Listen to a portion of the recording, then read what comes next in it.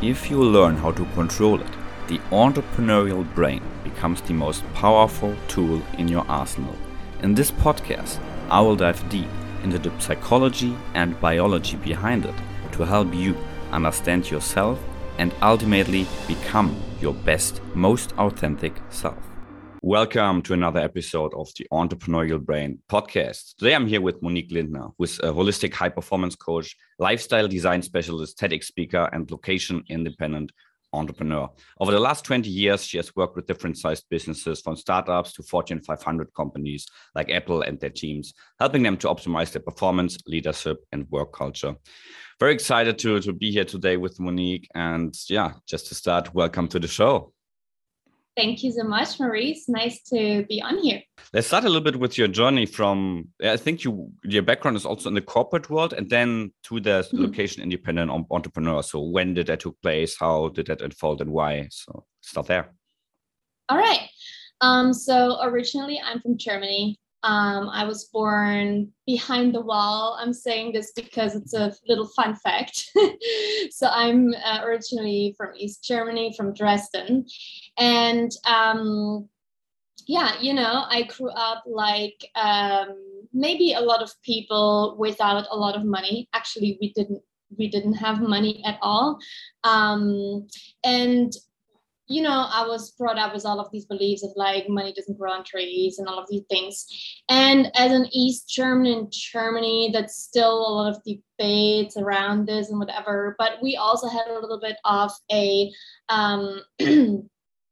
of a disadvantage being from East Germany. We were set to have a really strong accent. And so we were in our school education taught to speak a very specific German accent. It's called Hochdeutsch. You may know it. I think because I speak it. Germany or Austria? Yes, I'm from Düsseldorf, so from the west, the other side of the world. Yeah. And so it's very interesting because a lot of people don't believe that if they haven't been from East Germany, a lot of people haven't seen it because it's very subtle.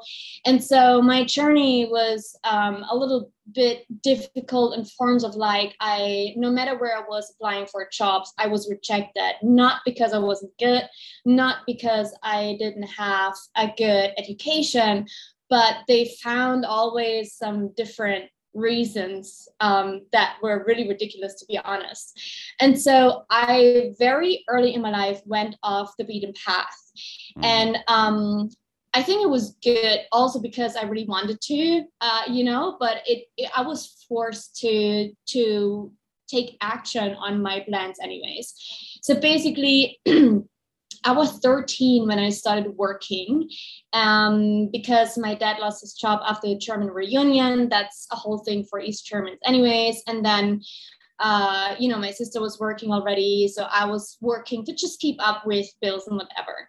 And I kind of liked it. I kind of liked having a little bit more responsibility and the money in the pocket and all of these kind of things. And so I started taking on more jobs also because I had to pay more school fees, like the books, the these and that, and the bus and here and there, simply because my parents didn't have the money. And it added on to me using work as a coping mechanism, which obviously I didn't know by this time. I found out much later, right?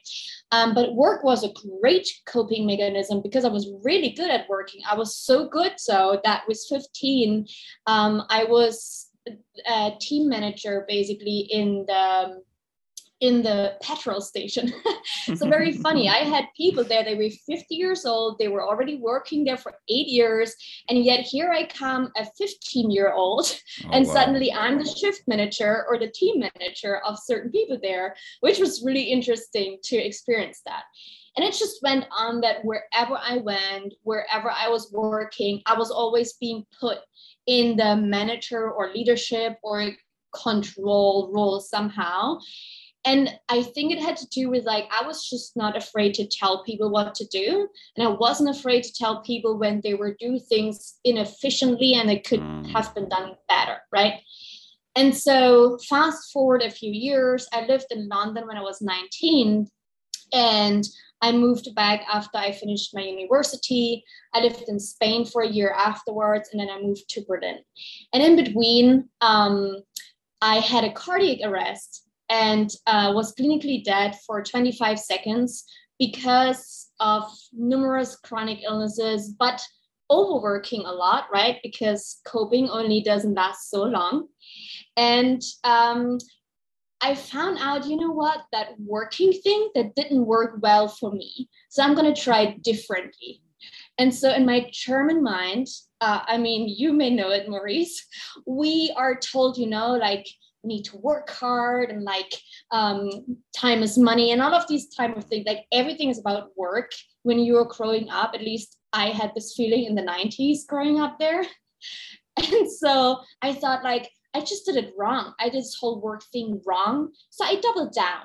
So by the age of 22, I was a team manager for 160 people by Siemens Enterprise Networks.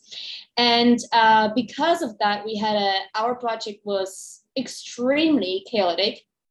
And so I had to work a little bit more and a little bit longer and sleep a little less. And that turned out in my first burnout with a spinal injury by the age of 24 and being bullied for over 2 years in numerous companies, really, because I think in Germany, we don't talk about that a lot, but there's a lot of bullying and harassment going on in the workplace, lots of toxicity, and not only in Germany, I see this everywhere in the world. But basically, fast forward again, after I lived in London by the age of 19, I decided already I wanted to travel, which I've done with the vacation time in Germany. That's given by law, right? We have like 4 weeks, I think, every year. So I would travel a lot. But then I was like, man, this whole working thing, I'm burned out. I have a spinal injury. It's still not working for me. So I'm going to try something completely different. And by age 26, I left Germany for good. So that's been 8 years ago. And ever since, I was a scuba dive instructor. I worked in 9 different countries. I visited 45 and I traveled around and I built my own business. Love that. Yeah, especially because I can relate to that on many levels, like also from Germany, also like very much in this hustle. For me, it was starting very much with consulting, but also different project was fintech. And then at some point I was also like, damn, going to burnout, working like till midnight every day. And then the pressure at one point was so much, I even got a panic attack because I messed some analysis. And then the partner was, we need it tomorrow. And then at 3 a.m. I still was like, damn, I'm supposed like totally overtired to do it. Then going the same route like you. So what are you doing now in your location independent lifestyle? You mentioned scuba diving instructor, but I guess that's not accurate at the time of now. That's right. So that was 8 years ago. Which I, by the way, also thought about doing my dive master just 6 months ago, which didn't happen yet, but I think at least my dive master I want to do. So yeah, it's really funny. Like so I continued a little bit with this whole overdoing things. Usually for a scuba dive instructor, it takes you years to get to this point, mostly because people also don't do it all at once, right? But I was like, nah, F that. I'm going all in. And I did it within 8 months and I never even snorkeled before. I don't even know how to use a snorkel. And I went from 0 to scuba dive instructor in 8 months. And for people just to understand, usually you have to take many courses. You have to go on hundreds of dives. That's hundreds of hours, right? So I did this full time, every day, 10 to 12 hours diving, and later afterwards working in their office because we had like a work exchange, just so that I could become a scuba dive instructor within those 8 months. My goal was 12 and then I did it in 8. So the overachieving German came through there again. So, but now I have a business for 5 years already, 5.5 actually. And I went back to my roots. So my roots are basically in project and process management and in team leadership. And since I lived in so many different countries, I have seen how communication and work ethics are so different all over the world, right? But people always expect that they are understood the same way that they are communicating something, right? So I tell someone in, let's just say in Mexico, right? I tell them like, I need you to do this A, B, C, and I need it until then, right? And that's what I mean. But they understand maybe something completely different based on how they grow up with their cultural background, their way of communication, their cultural rules about how to be polite, what to say, not to say, how to, all of these things. So especially people like Germans, they often get really frustrated because they can run into cultural backgrounds like the saving face mentality, very big in Southeast Asia, right? Or, for example, time constraints like in countries like in Latin America, different ones like Mexico, or maybe in Costa Rica, you tell them a time, but they come like whenever. They just, at least it's the same day, maybe, And so, if you're lucky. Right? And so as Germans, for example, that's an absolutely no-go. You and me probably both know. This was one of the biggest adjustments for me. The time is just not the same time when you talk about it. And being very clear can be absolutely offensive and things like this, right? So I built this into my business and I created this framework called the time method, TIME. So we like the time, right? And it builds basically the strongest foundation that you need in business and life, so that people finally have time freedom and they can design their lives however they want, without the hustle, without the grinding, without all of the guilt and the shame and the pressure and everything that society usually tells us we need.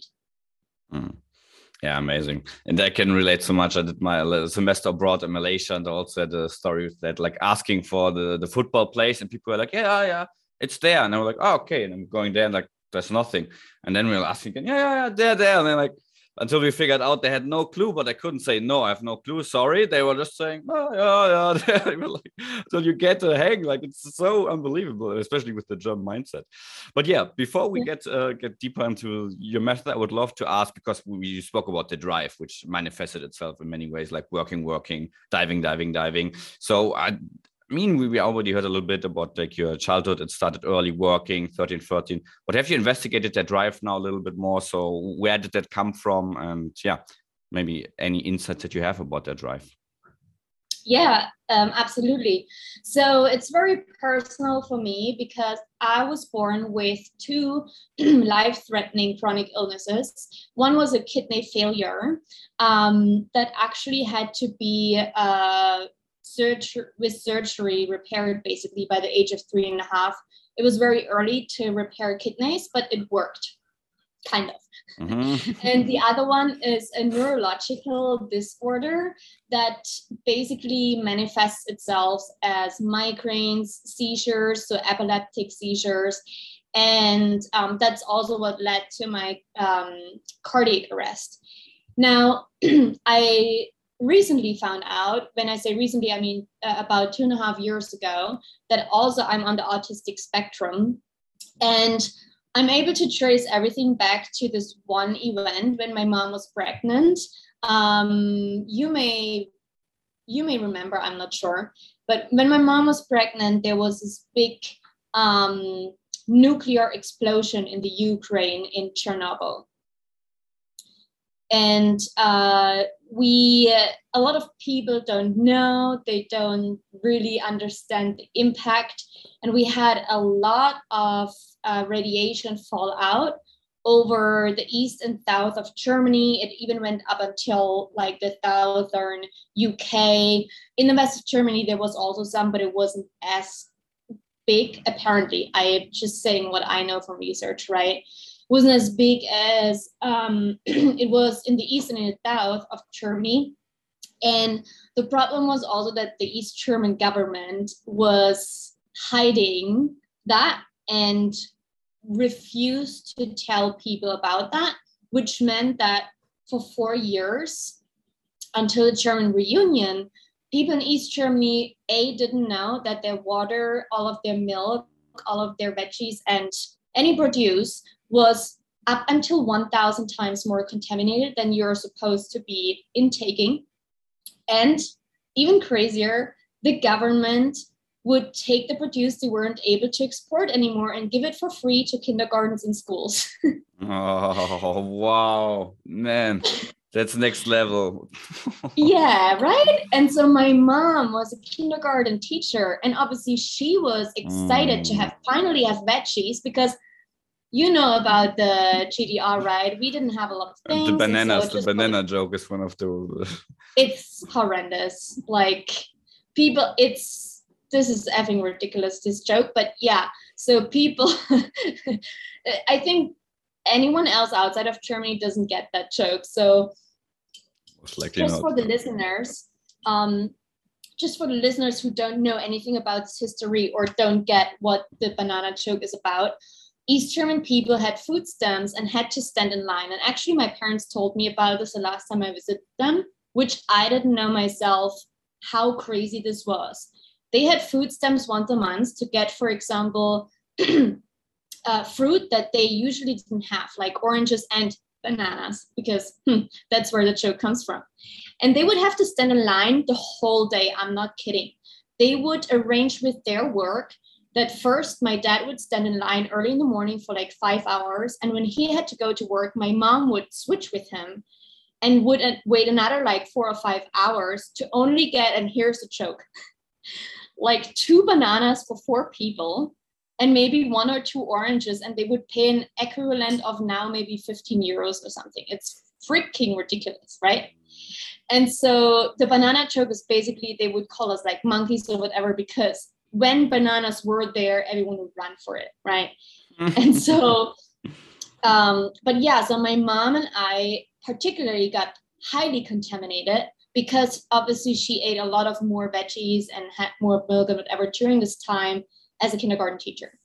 Anyways, let's not talk about that. But it gave me a lot of extra challenges, basically, with kidney failure, with this neurological symptoms and so on. So as a child, I was very hyper. I was always happy. I was like, oh my God, life, woo! But I was in constant pain. And you couldn't see it because I looked happy, I looked healthy. So a lot of people around me would start saying like, oh, she's just pretending, you know? And she's just like needing attention and stuff like that. And like my mom and my dad, they would drag me to doctors for 5 years until they finally found out I had migraines and seizures and everything. Until then, I sit in the classroom on the chair, listening to the teacher and fall off, start vomiting. And still people said, oh my God, she's just pretending. Like she makes herself vomit. And I'm like, really? Like, you know, and you're a child, you're 6 or 7. So here's the thing. I cannot explain to people the extreme, I mean it, extreme, excruciating pain that migraines are. It's the most horrendous. And if you're a child, but you just want to be happy and live your life, whatever, you kind of don't, at least that was my choice. I didn't give in. So I was just like, oh, hell no, I'm not going to tell anyone I have this pain, you know, so it will go away. That was my thinking. So if I ignore it. And if I don't tell anyone, it will go away. Always a good strategy. Yeah, it didn't work. I ended ignoring things, suppressing emotions. That has been also my go-to. But oh yeah, that's a German thing. So we are so good in suppressing and ignoring. Just look away. It's not there. What? How does it like pushing it under the rug, right? My rug was so big. So basically, what ended up getting me into the hospital a lot was me not saying things. Also because I didn't want people telling me all the time I'm pretending. So it was a cycle. And if you're asking me what happened with this whole coping and like the overworking, really the only time that I got kind of like grace was always when I achieved something, right? So I started dancing ballet half a year after my kidney surgery. I was 3.5 years old. So when I was like just before I turned 4, I started dancing ballet and I was one of the best there. And I got solo roles. I was dancing in front of 5,000 people. I got on stages and whatnot. And oh my God, yay. So what did I do? I just did more, I achieved more. I got better. I was the best in school, like all of these things. So achieving was always my go-to coping mechanism for everything. So when something went wrong, just achieve more, get more done. And funny enough, that went very toxic for me, and it killed me, to be just quite frank. And I see this in a lot of people. So undoing this was real work, to still want to achieve things without it being toxic and without it actually harming me more than it's doing for me, if that makes sense. And that took over 10 years. Oh, that's not what I wanted to hear, the last sentence, because before that I could relate a lot, especially because it's one super thing that also I see with clients, with people I interview, who are this very drive, like it very often comes from like a place of not good enough. And especially I call the podcast the entrepreneurial brain, because many entrepreneurs also have things like autism, or even more so what I see here more is like also ADHD or dyslexia, this hyperactivity, this all in or nothing brain, which then in combination with, same in your story, you're a little bit different and you get that negative feedback, sit still, blah, blah, blah. So early childhood, you get all these negative stories coupled with that, like this not feeling good enough. And then comes this drive, which it propels you and often brings these people to excel at levels. But at one point, if you don't want to end up in burnout and be like never happy, because I've seen even people, and when I hear it now on podcast, recently I've listened to one, and there was a guy like, yeah, I've now these companies, but now I'm going into venture capitalist, and then I can relax and shut down a little bit, and my life would be much more chilled when I'm then in the stage of investing and having multiple. So it's always mindset, the next thing, then I will be happy. So yeah, I would love to hear a little bit about that transition from you, because that's exactly also now what I'm in the process of. I've made good progress already, especially plant medicine, I feel helps to propel a lot of these things. But yeah, let's talk a little bit about that shift from your side. Mm-hmm. Yeah. About my whole framework, but the book is also about kind of like undoing a few of those things, right? And I think the framework really helps a lot with it, because I figured out that from most of those things, for most of the pillars, so it's like time management, impactful leadership, mindset mastery, and energy efficiency, I always only had two in place, and it was time management and impactful leadership. And the other two, like the mindset mastery, I always thought I was really good at mindset, but what it was I was really resilient, and I was really good at suppressing emotions. So sure. But being resilient only gets you so far, right? It always gets you to the point back where you're repeating patterns, where I found out like, oh my God, I literally identify myself with a survivor.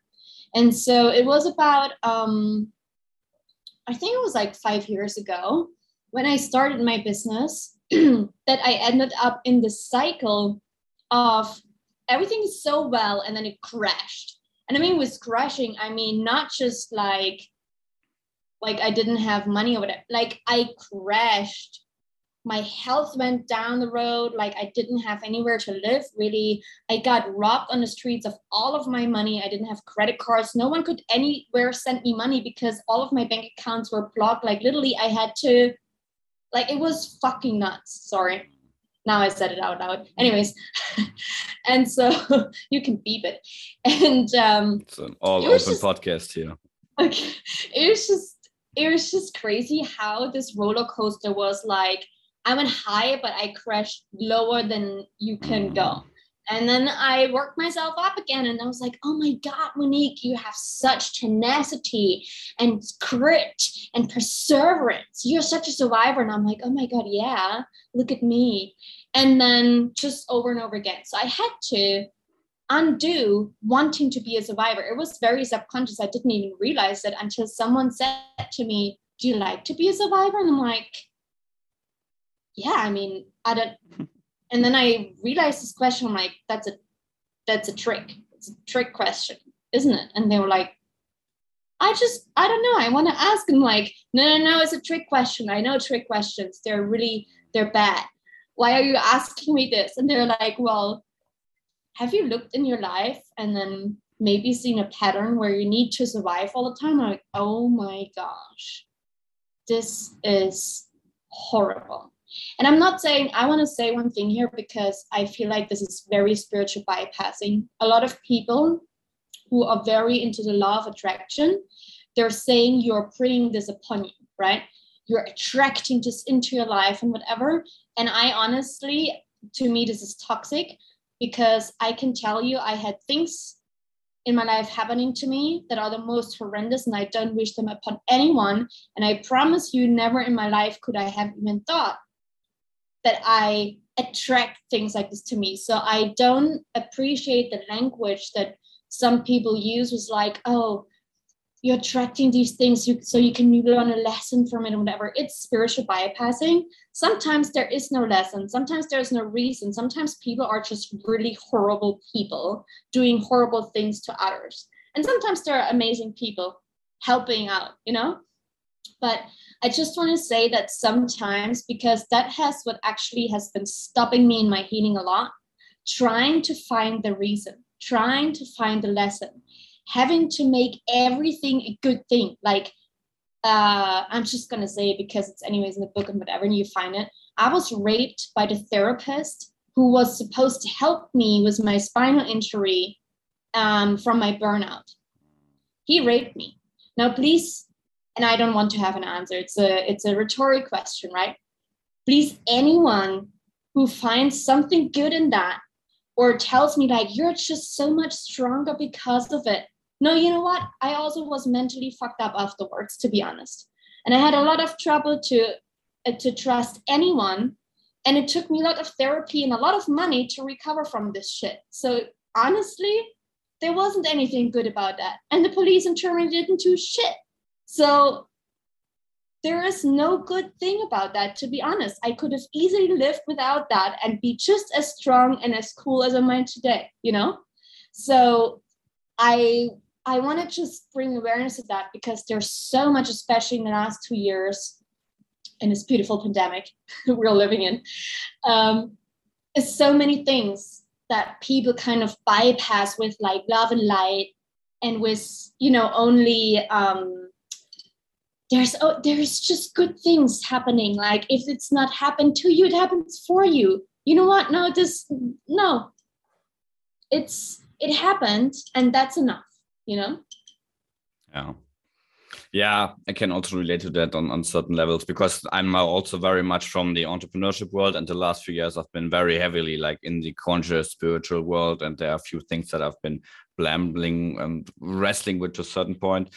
This point, it's still something because of the one hand, I also see like the Stoic philosophy and you have to accept everything like it comes and try to find it, but also really totally get your point that especially if then are people coming from the outside and telling you find the good thing and being raped by the therapist, which is like a really crazy thing to even have that therapist. Right, to even like fathom, right? Yeah. And here's the thing, there's a difference. I accepted it, right? I totally accepted it. I've done my healing. I took responsibility for my part to move on. And I still don't need to find something good in that or to make this a beautiful lesson for my spiritual growth. No, F that. No. Then there doesn't need to be anything good about this person in my life. I can still move on. I've forgiven everything and everyone in this whole thing, not for them. God bless, no. But for myself, you know? But still, there's a difference. And I think that's where sometimes people kind of mix it up and they bend the rules and they're love and lighting about everything. No, I have no love for this person. Why would I? No, I have nothing. That's all. Like literally nothing. I have no feelings, and that's the best thing I can have, you know? Yeah. There's a place and time for that. It's definitely okay. Yeah, really, you've been through a lot, so that's always at one hand. It's always nice to relate to people who've been through a lot. Even though I hope that doesn't come across now in the wrong way. No, I know what you mean. Yeah, but yeah, another thing that I wanted to go into a little bit, like this theme of scarcity, because you mentioned you never had a lot of money, so you had to work early. So is there also some things in terms of your money mindset that shifted over times? Yeah, maybe let's talk a little bit about that. I mean, a lot. I think one thing I had to do and work on, and still it's a continuous thing, right? Let's not kid ourselves here. Is that I needed to be okay with earning more money than my family. And this has been a little bit strange because, again, my family now is in a good position. Like each of them are in a good place. They're like, my dad, bless my dad, he's like the bestest person in the world. And he has worked so hard for us to, increase our living situation and to make everything better, and he has gone back to school when he was 38 because he couldn't find a job. There was literally no jobs for East Germans in Germany. And so he went back to school and he opened his own business and he made it. It was a freaking hard journey, but that's also kind of what got stuck. So I was like, oh, it's so hard to have your own business. You will struggle so much. You will go through so many hardships. And seeing this was it was rough, right? And then my mom, she's always a little bit more on the positive end with her outside thoughts, but inside it looks a little different. So then the congruency isn't always there. And she's saying something, but the doing is kind of or how it looks like is different. So that sometimes has been difficult to see, and so there was a whole lot of undoing, really, everything. Also, especially because when I started earning more money, and that was already in my German career, that I started earning more money than my family, my sister and my parents. I had to hear a lot of things, like how this is not fair. I'm not supposed to make more money in such a short amount of time. All of these things, and it's now different. But it took, again, we're talking about so many years here where I just kept doing my thing. And sometimes I just said, I don't want to hear about whatever your opinion is. I just don't want to hear it. You can talk about me behind my back. I don't care. But I don't want to hear what you think about what I do. I don't want to hear what your advice is or whatever, unless I'm particularly asking. And I didn't, because they're not doing the things I'm doing. They don't understand the internet as much, And so I particularly set very strict boundaries with my family on what we're talking about, simply so I can keep my mind free of all of these nagging voices in my head, because I needed to unravel anyways, a whole childhood full of these voices. So I couldn't add another young adulthood to it. I was just nope, I need to filter a lot. So I also that you made the decision to put some boundaries back then, so otherwise you would have even more to uncover. I mean, that was I started it about 10 years ago. Really just before I left Germany. So yeah, but still I was 25, 26, right? 24, 25.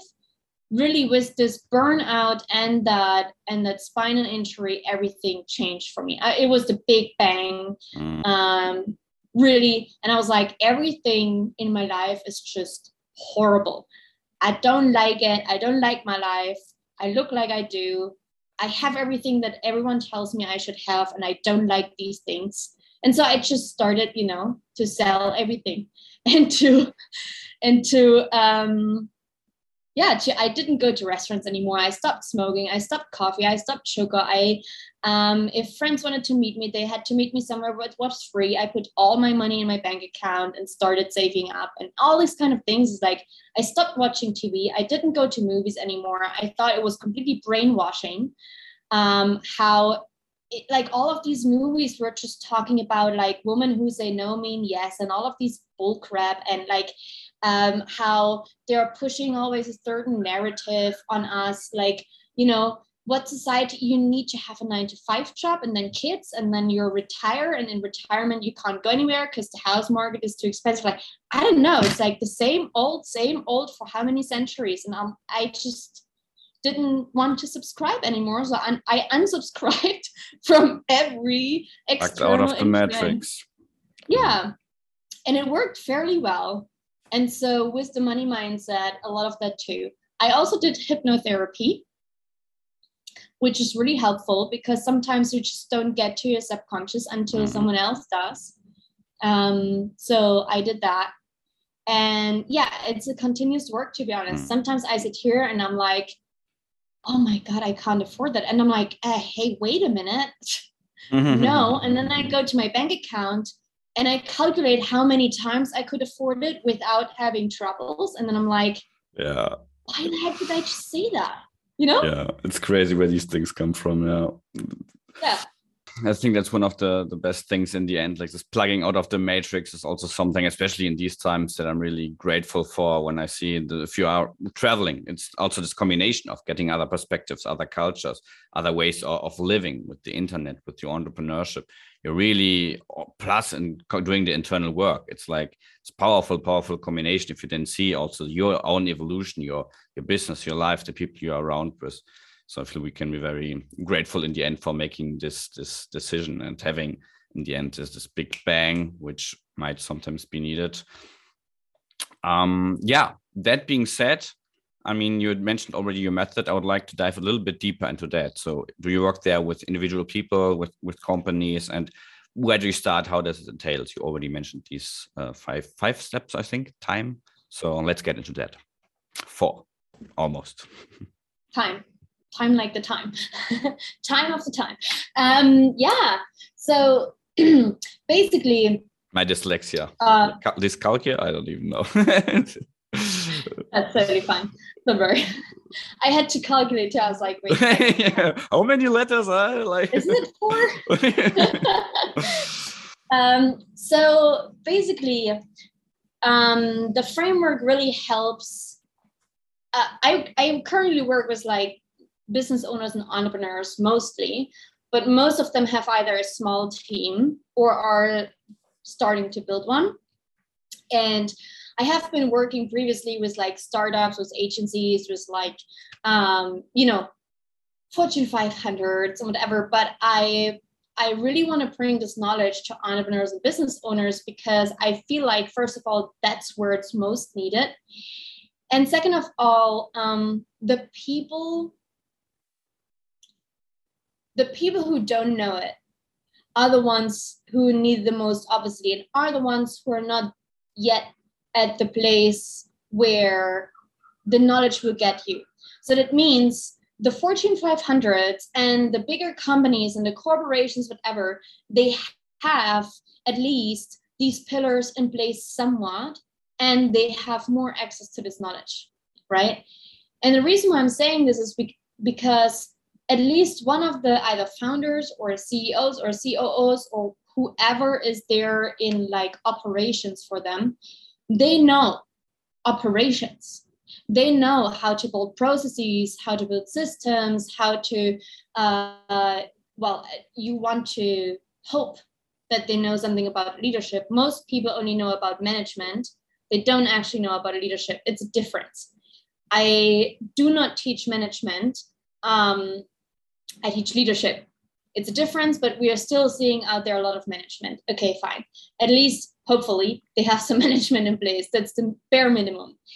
But they have everything and they have the funds. So I want to bring this knowledge to people who really need it in order to grow bigger, in order to build their legacy and whatever they wish to bring into this world. But I also feel like entrepreneurs have much bigger impact because we're the people, right, who want to change the world. And for some people that looks like, oh, I want to help entrepreneurs scale their agencies, whatever. Okay, fine. But most of the people I work with, they want to have some social impact. And that means to work in their local communities or to bring some injustices to awareness or to, do something good with their money for animals, for the environment, for minorities, and whatever it is that the reason is. But I want to be a part of that, and I want to amplify that and be able to bring more social impact causes to life and to success. And so that's why I think this method is so important. So the 4 pillars are T for time management, I for impactful leadership, M for mindset mastery, and E for energy efficiency. And energy efficiency, I don't talk about like wind energy, solar energy, or whatever. I talk about your own energy efficiency, meaning how do you use your energy throughout a day? When is actually the energy at your highest, and when is it a little bit like low or maybe dips? And I can tell you that I talk to people 5 to 10 minutes and I know it. I immediately can tell you your chrono energy type, which I have developed, but they're basically a 24-hour cycle in your body. Your circadian rhythms and your chronobiology is set, right? But they're still different for most of the people. So no, not everyone should be joining the 5 a.m. club, for example. It can be detrimental to some people. Actually, to most of the people, it can be detrimental. And so I love Robin Sharma. That's the founder of the 5 a.m. club. And I love some of his books and tips. And yet, Robin, I'm so sorry, but your 5 a.m. club for everyone is BS. We need to stop talking like people have to push through.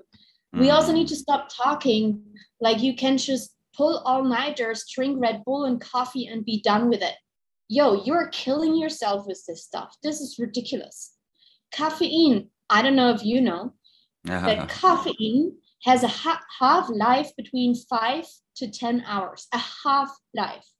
You don't feel the impact, but it stays in your body for much longer, up to 48 hours. Did you know that? Yeah, like with supplements in the body and the rabbit hole, I've been into very many rabbit holes out of personal experience. Like sleep is something I struggled with all my life. And actually also the caffeine thing, it took me really long time to find out like, oh, damn, like in the afternoon, I can't drink coffee. And even now, like doing internal work, increasing my sensitivity even more. It's like, no, I don't really do caffeine or coffee anymore in a few days, but then even like at 9 a.m, and then I'm like, okay, just one coffee, please, because otherwise, or mate or whatever. But yeah, it's definitely one of the things that many people are not aware of. But it's also the beauty having things like an Oura ring to really sleep. It's one of the so important and impactful to optimize that. Yeah. So yeah, people can, for example, buy my book. It looks like this. It has the same name, The Time Method. But mostly I work with them one-on-one. I know a lot of people are like, oh my God, you can't scale this. It's all right, no worries. I like to work one-on-one with people because they're all individuals, right? There is no one size fits all. And with this framework, it's very important that like in the first session, I go really deep. Sometimes it takes 90 minutes, sometimes it takes 2.5 hours. And I just need them to talk. So a lot of people there, I don't want to go out of the what you need to know. I'm like, no, I need to know everything. And even though I know in the first 5 to 10 minutes already what our journey will look like, but still I need to know everything, because the more I know, the more I can help, right? I can see and hear, that's a gift of my autism. I can see and hear in patterns. So whatever you say, immediately I hear in like geometric forms and maps and matrices. So I can help you step out of it with listening to you, right? And so then I create new habits, routines, energetic upgrades, and like systems and processes for your business, team structures. Sometimes I throw over the complete business model. things I do. And I'm not a typical coach. I'm not asking questions and reflect back to you. I'm more a consultant. I'm telling you what to do, because I know this may sound difficult for people, but I know better. I know better because I love it. Yeah. I'm doing it for 20 years. And if I didn't know better, why the heck did you come to me then in the first place? Right? Like, and here's the thing. I leave room for discussion. That's not the thing, right? But like, you ask me a question and you pay me money and I'm telling you what's the thing. So that's how it goes. That's very interesting, but especially also, as you said, it's then the difference. Like, there's obviously place for coaching where it's really about asking the question, reflecting, and there's a place for consulting, and then it can always be a mix of it. So, what I would be really curious to see if you had like run into some problems with clients not committing, or some conflict in that, or did it work very well because you're screening clients? So, anything you want to share along this approach? But I tell you what to do because I know better, which I love how you put it, but the confidence is there, so that's a good thing. I think it's really important in my industry, to be honest, to be confident, but only if you know what you're doing. Yeah. Right? If you're here and you're telling people some productivity hacks that you read on Tim Ferriss' blog post, then I honestly, I have a big problem with that, and your clients will have a big problem with that because it won't work for them. And that's the thing that I've seen a lot in my industry. And I'm going to be honest, I'm one of the very few women that I see out there who's doing this work, and also with a mindful approach and a holistic approach to performance and lifestyle design, right? Most of my colleagues are very much into like push, hustle. And really interestingly, I think it's a fun fact, to be honest. A lot of people who do leadership training do this with a history of being in the military. Now, I just want to ask a question here. I'm not judging. I'm just saying, how far did the military get us to real good leadership so far? I know they're just operating on commands, but I don't know about leadership and the military in any country, to be honest. You know what I mean? It's like, yeah. To be fair, with the military leadership, there's for my zone of competence definitely ends, and something I haven't thought about a lot. But I get your main question, especially with like it's the approach that we have in high performance, also in our Western world, doing structures, habits, commit to the 5 a.m. club, this very rigid, also the individual, like the feminine, the flow, the individuality, the connectedness to emotions falls along. And when I started, I was exactly like describing, coming from this purely masculine approach, and just like especially working with plant medicine and being in this conscious world, self-expression, singing, dancing, like all these like, so I also ended up to a very similar kind of holistic approach. But before that, I was also very much in the spam. Need to have these habits in place and this and the strategic approach. But yeah, the other part was very missing, which I now find it's even more valuable, because otherwise you run into the same. You're building a prison for yourself with high performance, especially if you then don't operate and don't even question where's the drive coming from. It's like coming from this place of not good enough. And then you do all these biohacking and take supplements just to keep you running. And yeah, high performance. But it's high performance. And for me, how I define it, is also sustainable, and it should lead to like a happy and fulfilled life, and not just more revenue, scale, and having this one-sided dimension, and then trying to plug all these pieces together to keep you running towards that as fast as possible. Yeah. And, I actually said that to one of my coaches today. If you look back in the last like 5 to 10 years in high performance comes from athleticism, right? And from also from cars. Athletes.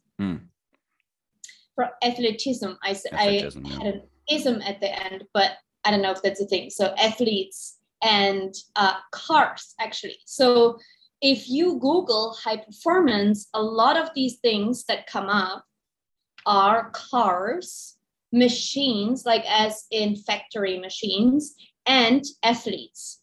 Now here's the thing. if you look at the last 5 to 10 years, what has changed for athletes in the performance space. So let's say Champions League, profi football, professional ice hockey, professional basketball, whatever professional sports, right? The thing that has changed is, first of all, the age that people still engage in that sport or that they retire. They retire now than they used to in professional sports. And I'll tell you the reason why in a second. Now, the second thing that has changed, and that's exactly the reason why people retire later, is that one of the main focuses in high performance in athletes now is rest, recovery, and rejuvenation. So one of the main things you do as an athlete is to rest, recover, and rejuvenate. They do saunas, ice baths, they do breath work, they do meditation, they go to infrared, they do vitamin IVs, they do whatever they can naturally, right, as natural as possible, to rest, recover, and rejuvenate. Because here's why. And funny enough, this is for machines too. You can't drive your car 24/7 forever. It's going to explode in your face or break down or whatever. It's never going to happen. Same as factory machines. We can't even build machines that are high performing 24/7. So why in the heck should we do that? Like, we have to say we are not machines. No, but not even machines perform 24/7. It's ridiculous. They need cooling water. They need, like, I have so much to say about that, but that's basically what has changed, especially in performance. The focus now is rest, recovery, rejuvenation, right? It's not anymore the performance. If you look at the Olympics, right? Their training is on 50-60%, so that one time they can go freaking all in and perform for their lifetime. Just yesterday I made a Facebook post because I had the exact same situation happening in the gym, which I, again, coming also from this background of like, bam, full effort. You go bench pressing and then somebody else helps you for the last few reps that you crank out with like crappy form. And then the last few days I was just there training, like ending with like proper form. And the guy, I didn't ask him, but he just came to spot me and then he was like, hey, what? But that was easy, bro. Totally confused that I stopped before, like to full failure, and before like it's still in many people's heads. And it's something it's like embedded almost in the fabric of the universe. And you even see it, things like the entropy increases. You need to have these times of, like, for example, fasting, when the body can see and make this efficient. So it's always this balance. And I love to say, live like a lion, which is also, they go activate the sympathetic nervous system, bam, go on a hunt, eat, rest. And this simple cycle, like, you just need to look to nature. And yeah, but I also see it was you shared. It's coming, the awareness is increasing because it's just logic, but also shows how kind of sick, in quote unquote, our society has been, that it's so normalized to live in this expectation of bomb, more, doing. Yeah. So yeah. Our work is definitely needed to step out of the system and help to bring that balance back. So how do you start? What's one of the most impactful things, if you maybe boil it down to one thing? I mean, we mentioned already a few things, but just maybe to really distill it down, recovery in general we mentioned, but yeah, maybe any specific example that comes to mind in your work. Yeah, I can tell you, cut the bullshit. Yes. I mean, I can go into 100 examples now, but cutting the bullshit is one of the most impactful things I'm doing with my clients. And they're always like, yeah, but I think I don't have a lot of bullshit anymore in my life. I'm like, all right, let's see. And then I promise you, it takes a few weeks for us to go through things, because here's the thing. We're still doing, and I include myself, okay? I'm not perfect.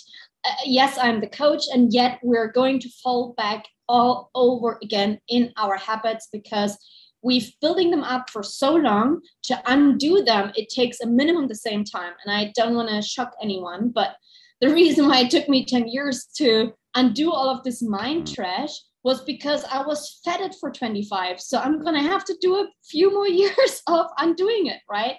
It's just logical. Like if you want to rewire the brain, it's not going to suddenly do overnight the same work it took 25 years to put into it first, you know? So with cutting the bullshit, I mean, for example, we have so many small unhealthy habits, and I don't like to judge like good and bad, so I say healthy and unhealthy, because if I say you have this unhealthy habit but you want to keep it, then keep it, right? But you know it's unhealthy at least. But if I say good and bad, we feel so much shame and blame, and I don't like to do shame and blame. I don't think it gets people further than they can go. So I don't like to do this whole shame and blame thing as much as I can. So again, we have unhealthy habits, right? And I point them out because I can see them, I can hear them, right? Same with behavior patterns. So a lot of times we have like self-sabotaging patterns, for example, that we are just not aware of. So I point these out. And again, my clients have the choice, are we going to change it or not? But obviously most of the times they want to change it, unless they're like people or external circumstances or influences that kind of are like a, you know,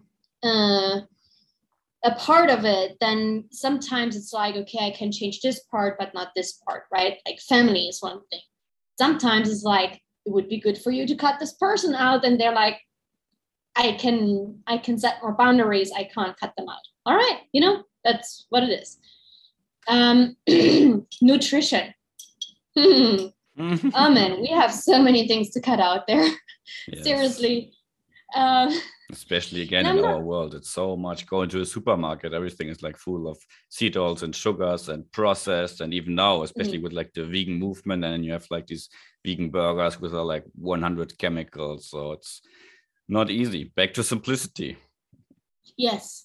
Eat fresh food, period. Right. Oh, I'm missing the mangoes. I know you're in Thailand right now. Mango sticky rice and all these tropical beautiful fruits. We just had mango season here. Everything was mango. Oh. I love it. You know, the thing is that I don't really mind what type of diet you have. Vegan, non-vegan, I don't mind that. But can you eat fresh? Like, don't even go to the supermarket, go to the farmer's market, right? Like, not only do you get fresh food that is not processed, but you get also to support the local people. Wherever you are, it doesn't matter. Why would you want to support people who already have billions and billions of billions? They don't need your money necessarily, but hey, Frank from next door and Caroline and like, I don't know what all of their names are. They appreciate you supporting them. And just like you want your clients and whomever to support you, why don't you support them too, right? Like build some community, like have a little chat about their alpaca and why they have one. And I don't know, maybe, you know, and I don't know, have a little chat. And if you don't like to chat, just give them a smile, be like, thanks, and go home. Like, I don't know. But you know what I mean, right? It's like, I feel one of the things where globalization is great for like travel and tourism, whatever, but one of the things we may want to think about is taking things back locally. Like I'm trying to buy as many things as possible locally. I have, the only reason why I have an Amazon account is because of my book and because I sometimes send gifts for like birthdays to my niece and nephew. And literally I've never ordered something really for myself, I think. If I say never, I mean like 2 times in the last 10 years, right?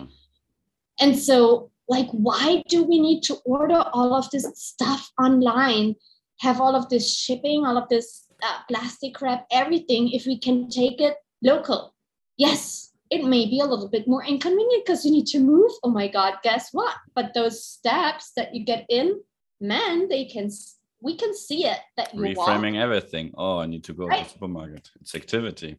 Just heard a study where they were asking cleaning ladies and they were perceiving it not as exercise, but just as their work. And if you reframe it for them and then they're doing exercise, even that shifted the response of the body. So another reason to reframe it about. Yeah. And so if you ask me, like, what's the most impactful, really, it's cutting the BS, and it's also cutting out the thoughts that, and here's the thing, before I finish the sentence, thoughts are not our fault, and they're also not ours. Like, we have 50 to 80,000 thoughts a day, and most 90% of them are not ours, which means they just come and go, or sometimes they come and stick around, and sometimes there's a thought traffic jam, and sometimes it builds up and we have anxiety or whatever, or maybe depression, depending if you think about the future or if you think about the past. But they're not you. Like, you didn't make them. The few thoughts that you sit down and be like, what do I want to eat today? Those few thoughts that you actually create by consciously thinking about it, they're like maybe 5 to 10%, right?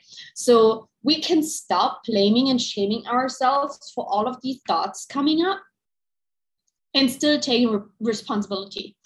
Really important. Stop the shame and blame and the guilt, but taking responsibility. So for all of these thoughts, we can cut the BS there. So when I think about I can't afford it, or when I think about like, oh, I want a pizza again, which I had, it was really good. But like all of these things, we can decide, do I want to keep that thought or do I just want to kick it out? So that is cool. Right? You can choose. So you, instead of saying like, I don't want to have the thought at all, which never works, just say like, okay, how long do I want to entertain it? Do I just want to think today was a really exhausting day because everything was so loud? All right, that's enough. Or do I want to keep thinking about it and making my mood even worse because really those neighbors are freaking loud with their construction, Yeah, I love it. Especially that's also one of the things that I see, one of the mistakes people make when they get into meditation with like, the goal of quieting the mind and emptying the mind and getting rid of the thoughts. When the core lessons that you can get from there is just like this letting go, this like stepping it back and seeing consciousness and these emotions, these feelings arise, but you don't have to grasp onto them, but you can let them go. Same with thoughts or any other things. So yeah. Really love that. Also the simplicity of it, cutting out the bullshit, taking back, and in the end also the strategic process, which you just need to keep in life. You also mentioned it over time, it builds up again. And then if you don't have these cleaning periods, even we as high performance coaches, we are also just humans. So it's just building up faster than you can see. Great. So if there's anything you would like to share that you feel like was missing in this episode that comes up, now would be the chance. Otherwise, feel free to talk about where can people get in touch with you via your book. The links I will obviously put in the show notes. So yeah. What do I want to share with people that they should be knowing? Can be from the business, from your personal journey. So whatever comes up, if something comes up. One thing that maybe is a little bit of a mind fuck, but maybe it helps people too, is that the idea that time is time and time is linear is just not really how it works, and people can let go of it. So the shortest version is time is an illusion, right? And so while we experience time as linear, I just want to throw out that idea that time in a linear form, meaning like the dates and the hours and everything, have been created as a patriarchal system for the 9-to-5 workers and employees to stay in place and to follow along.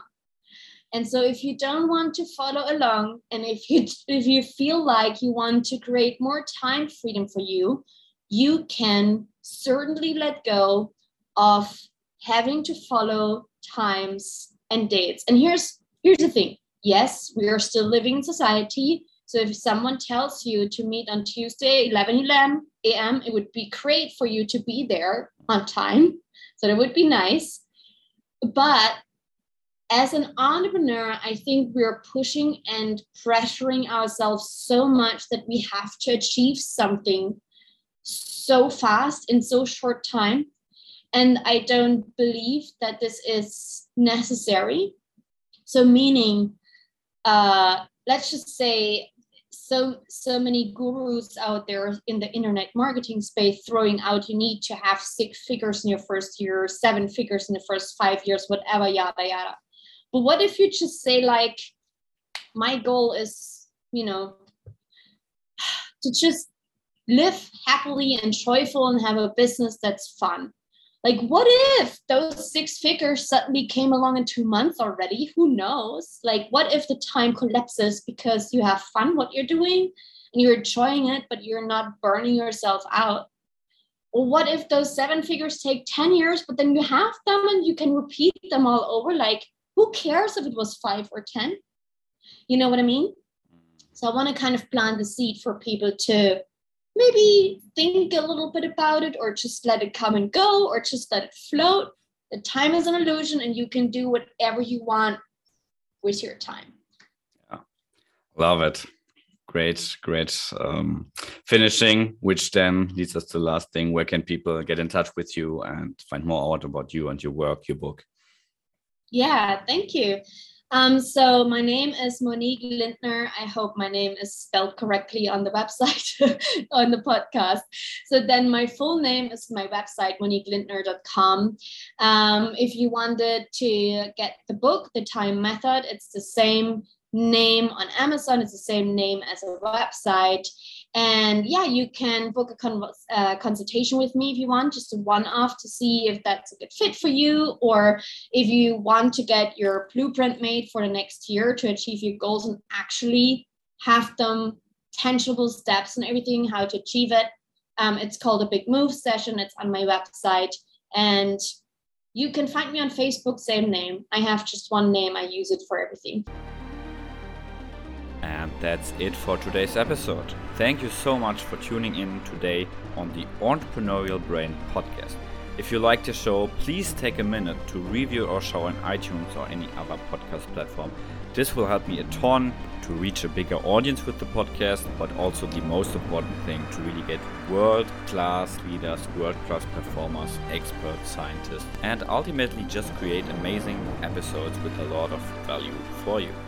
Thanks in advance for your support. My name is Maurice, and I will see you on the next show of the Entrepreneurial Brain podcast.